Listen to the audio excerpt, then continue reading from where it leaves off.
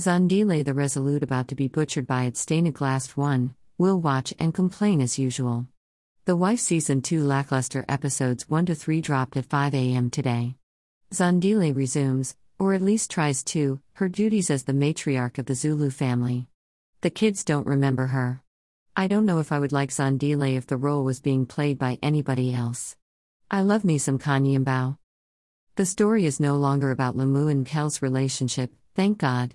The attitude Zandile is giving Lamu and the ganging up with Mandisa against Lamu is so familiar.